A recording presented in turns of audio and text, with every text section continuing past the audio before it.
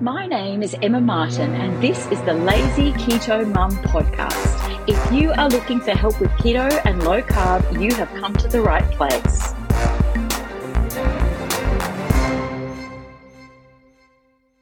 So tonight, we're going to talk about fat and another F word. We're going to bust some myths tonight and talk about some myths, truths, and we're going to have a chat about misconceptions. Hang with me here, guys, because we're going to talk about what kinds of fat, why, how to get through if you feel like you're eating too much fat. We're going to talk about some fasting, feast versus famine. There's a lot of F going on here. And if you are here for brain health or body health in particular, this will be really, really important. And we're going to talk about a little bit of troubleshooting as well. So calories in equals calories out, right? Is that right? No, it actually isn't. It's not right. But what they told us was that if you eat less and you move more, you lose weight.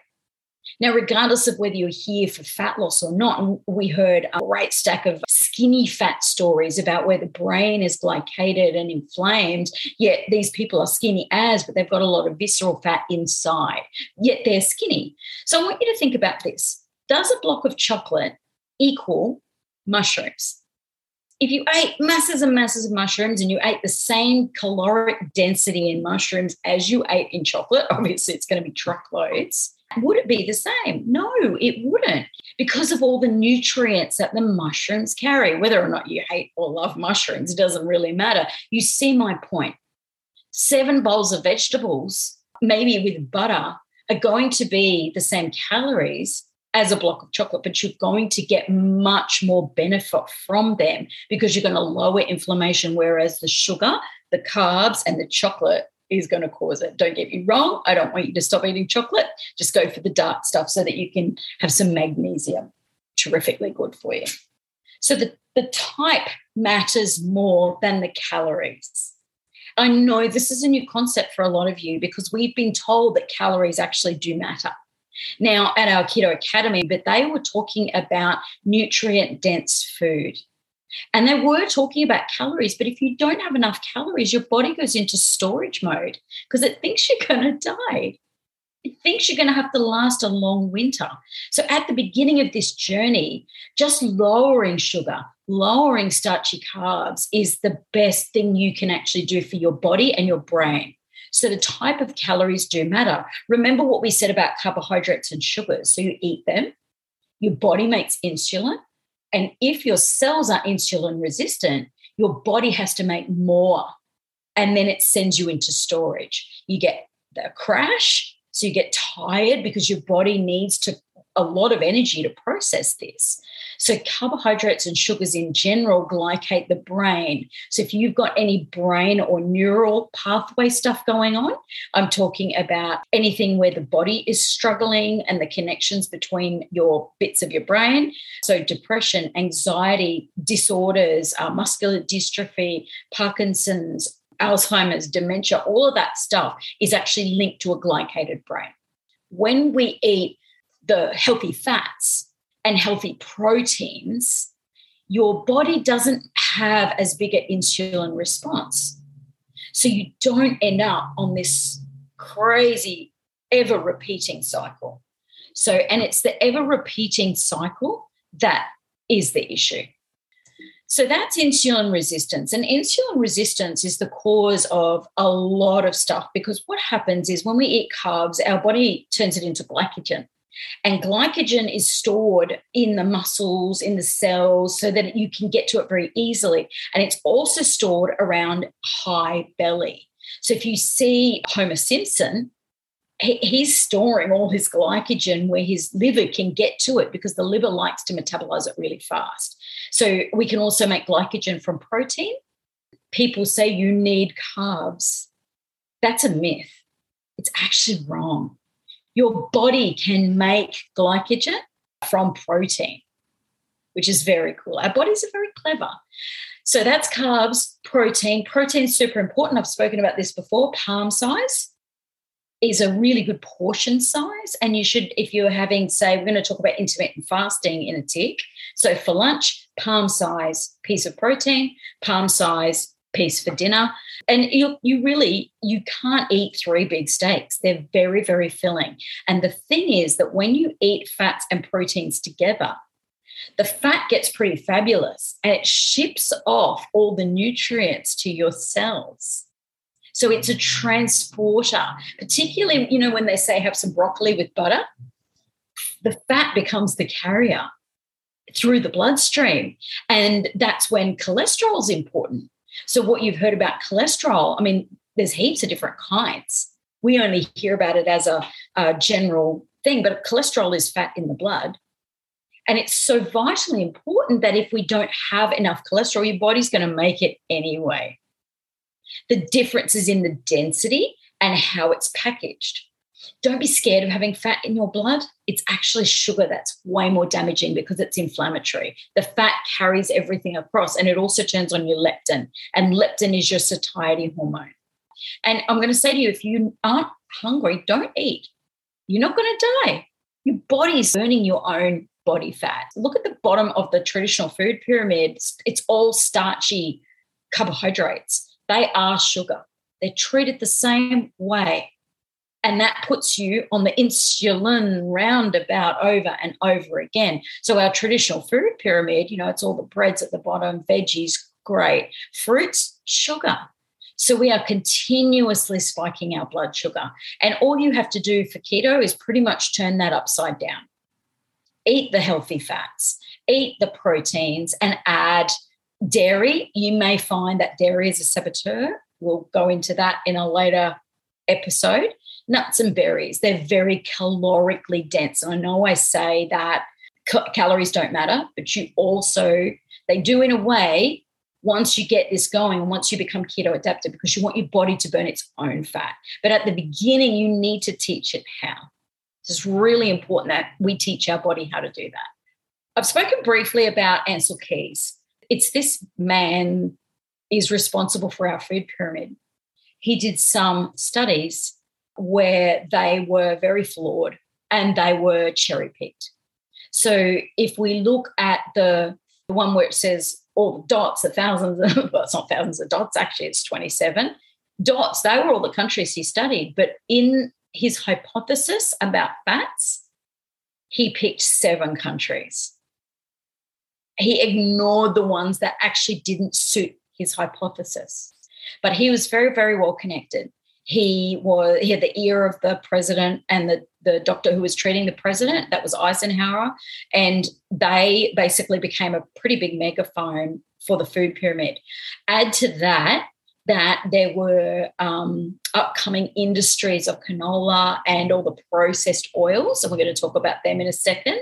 The processed oil industries were lobbying. And so there was a lot of pressure, and the poor old farmers, when they started saying eat all these processed vegetable oils, the farmers got the raw end of the deal. They weren't as loud as some of these big food industries. 1978 is where our current food pyramid was introduced.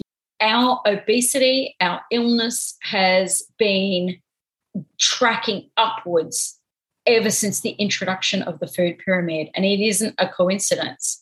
And it's every single age group. Everybody's struggling. So you're not alone, and this is not your fault.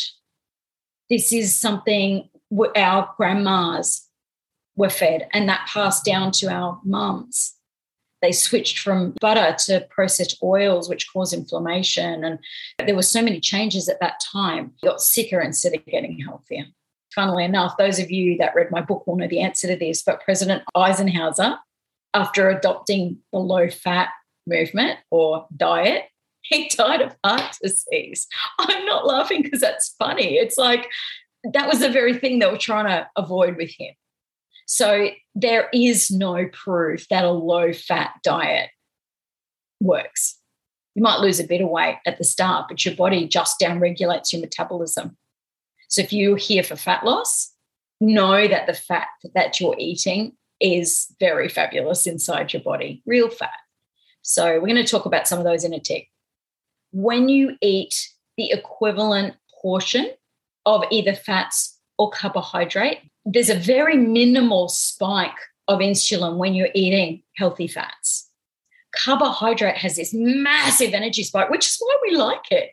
We eat it and we feel good. You guys know that sugar doesn't make you feel very good anymore. So, that was really exciting to hear Heather and Narelle talk about that, because that's a massive change. And that shows that your body is very insulin sensitive. So if you feel a bit ill when you're eating carbs or when you're eating sugar, that's your body. And insulin sensitivity is coming back. So it can be repaired, and the brain can repair itself and start to rebuild the neural pathways. Did you know that the brain is 80% fat? It needs fat. Your joints need fat. Every part of our body needs fat. And we took it all away. I saw a graph the other day of the prevalence of arthritis and joint pain. It coincides with the low-fat movement as well. So with the carbs, you get that really sharp spike and then you crash. Whereas the fat, you get a bit of a spike and it lasts a long time in your system, so you have that satiety. But basically what happens with oils is they're partially hydrogenated, and the oils are extracted with chemicals. So there's a particular one that's called hexane. So these chemicals are used, and the seeds are squashed and squashed and squashed with these chemicals until an oil is extracted. But what it does is it mucks up the cellular structure of the oil. So a good guide is to actually toss anything that isn't avocado oil, olive oil, coconut oil. Animal fats are great to have. Yes, you can cook your veggies in dripping. I nearly said potatoes then. You'll be able to reintroduce potatoes, just not yet. You might not feel so good when you do, but I'm not saying don't have a potato. Some good low-carb ones, actually. They're not all that low. They're 20 grams instead of like 40, but life is for living, right? So the biggest problem with oils is our body treats them the same way as it treats other healthy fats. So what it does is it builds cells. It uses fats and oils to build cell walls. And you imagine these oils are causing inflammation, but you're building walls. So it's like the three little pigs. So you've got one made of straw, one made, et cetera, et cetera. So you're building your cells out of straw, which make them very vulnerable to attack. They're not strong. So hopefully that makes sense to you guys. So we're going to get rid of margarine, canola, grapeseed oil, which should be only used to treat wood, soybean oil, corn oil, cottonseed, sunflower oil, peanut oil, sesame oil, and rice bran. My mum, she will not get rid of her rice bran or her canola oil, but that's how she was taught. The other thing is these oils cause massive inflammation. It causes abnormal cell walls and growth, but it also lowers our immune system because the immune system is dealing with the inflammation. So can you imagine what's happening in the world right now? And if you just changed those oils, if you did nothing else, you'd be already a step ahead of most of the population. Instead, you can use butter, ghee, lard, tallow, olive oil, macadamia oil, coconut oil, and coconut butter, which is bloody delicious. If you haven't already, please clean up your pantry. That's one massive key that will improve your health dramatically. And you need to be healthy on the inside to fix the outside. So what you'll find is that you don't always see the effects on the outside until your body's done what it's doing inside.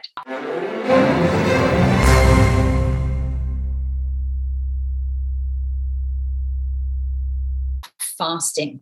That word struck fear into my heart when people mentioned doing some of it. They're like, yeah, let's do a 60-hour fast. I'm like, yeah, hell no. The first one was hard. But as your body starts to switch over, some of you have said you're not feeling hungry anymore. So you can see how you can push your eating window out a little bit. And I'm going to talk to you tonight about why and how, and some of the different methods, because this is the other very, very impactful thing you can do for your health and your brain health and your waistline.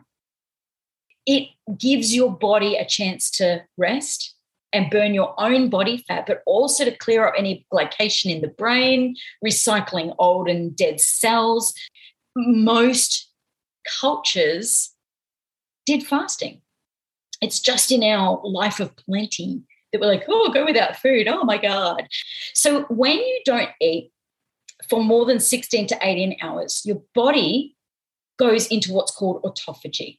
And autophagy is where your own body cleans up everything. And this is particularly useful for the brain and neural pathways, because what it does is it recycles all the junky and defective cells and it turns them into new cells. And those new cells are stem cells. They can be made into any part of your body that needs it. That's what the body does. But if you are feeding, your body's priority is to store. Regardless of whether you're skinny or fat, it still does the same thing. So this is a regenerative thing. And you'll see people following keto and they're glowing. That's because their cells in their face and their skin are rejuvenating. You can actually reverse aging. It's called the keto glow. It's a thing because you're resting your digestion, you're burning your fat, you're recycling all your junky cells. Super cool. I seriously only started this for fat loss. I didn't realize I was going to get glowy skin. If you can teach yourself to just push that fast out a little bit, your brain will also benefit because it gets cleaned up. Now, telomeres are the bit on the end of you've got the connections here in your brain. You've got the spark plug. The length of their bit on the end of your connections, as we age, it gets shorter and shorter. Fasting and autophagy makes it longer so you can actually live longer and age better. And that's cool. If you're not doing this for anything other than getting a good brain, I want you to focus on that and the rest will actually come. Let's look at the timeline of that. 12 hours, HGH, which is human growth hormone, it actually increases. And then about the 18 to 20 hours, autophagy kicks in. So your fat burning begins about the 16 hours. Now, if we look at that, let's say you eat at, 6 p.m. You're going to go all the way to 6 a.m. the next day. So that's 12 hours. And then if you were to eat at 10 a.m., your autophagy starts to kick in. All that time, you're cleaning up dead cells. If you go for a little bit longer, and some people do 20, so that's 20 hours of no food.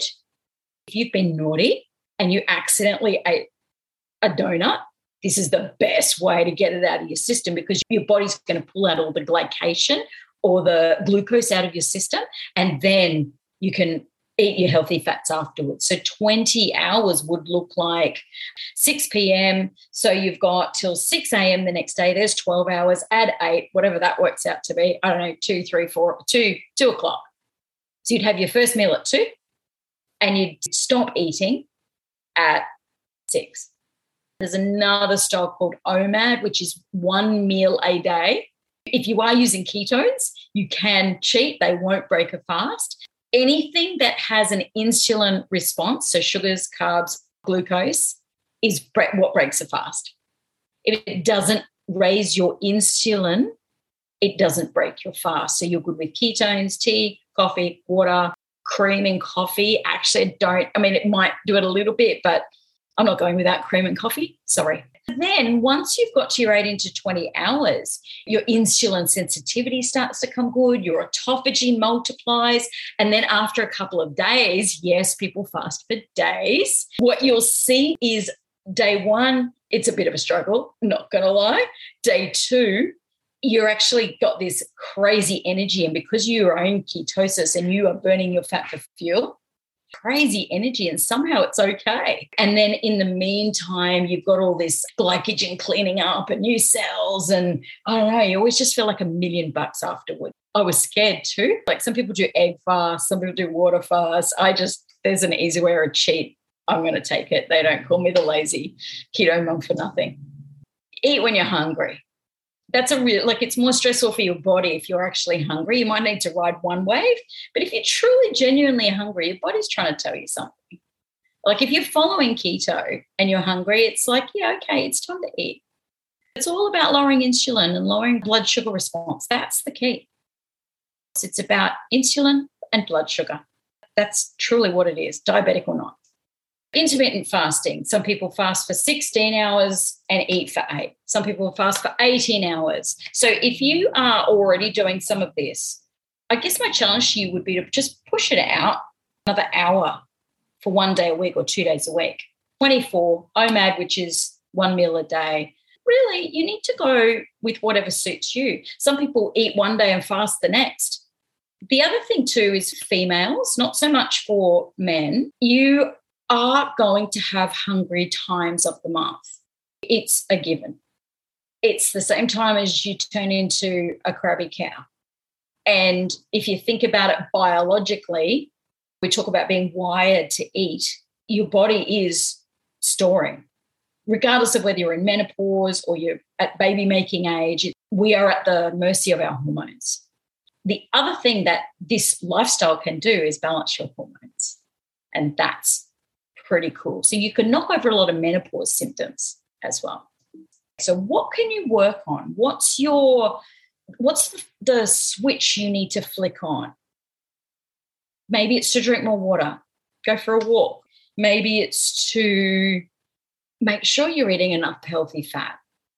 Maybe it's to try and kick the headaches and have more pink salt and more water. So that's going to be very individual for all of you. Don't make it overwhelming, because when we try to change everything, it's too much. And then you have a stress response. Stress causes insulin as well.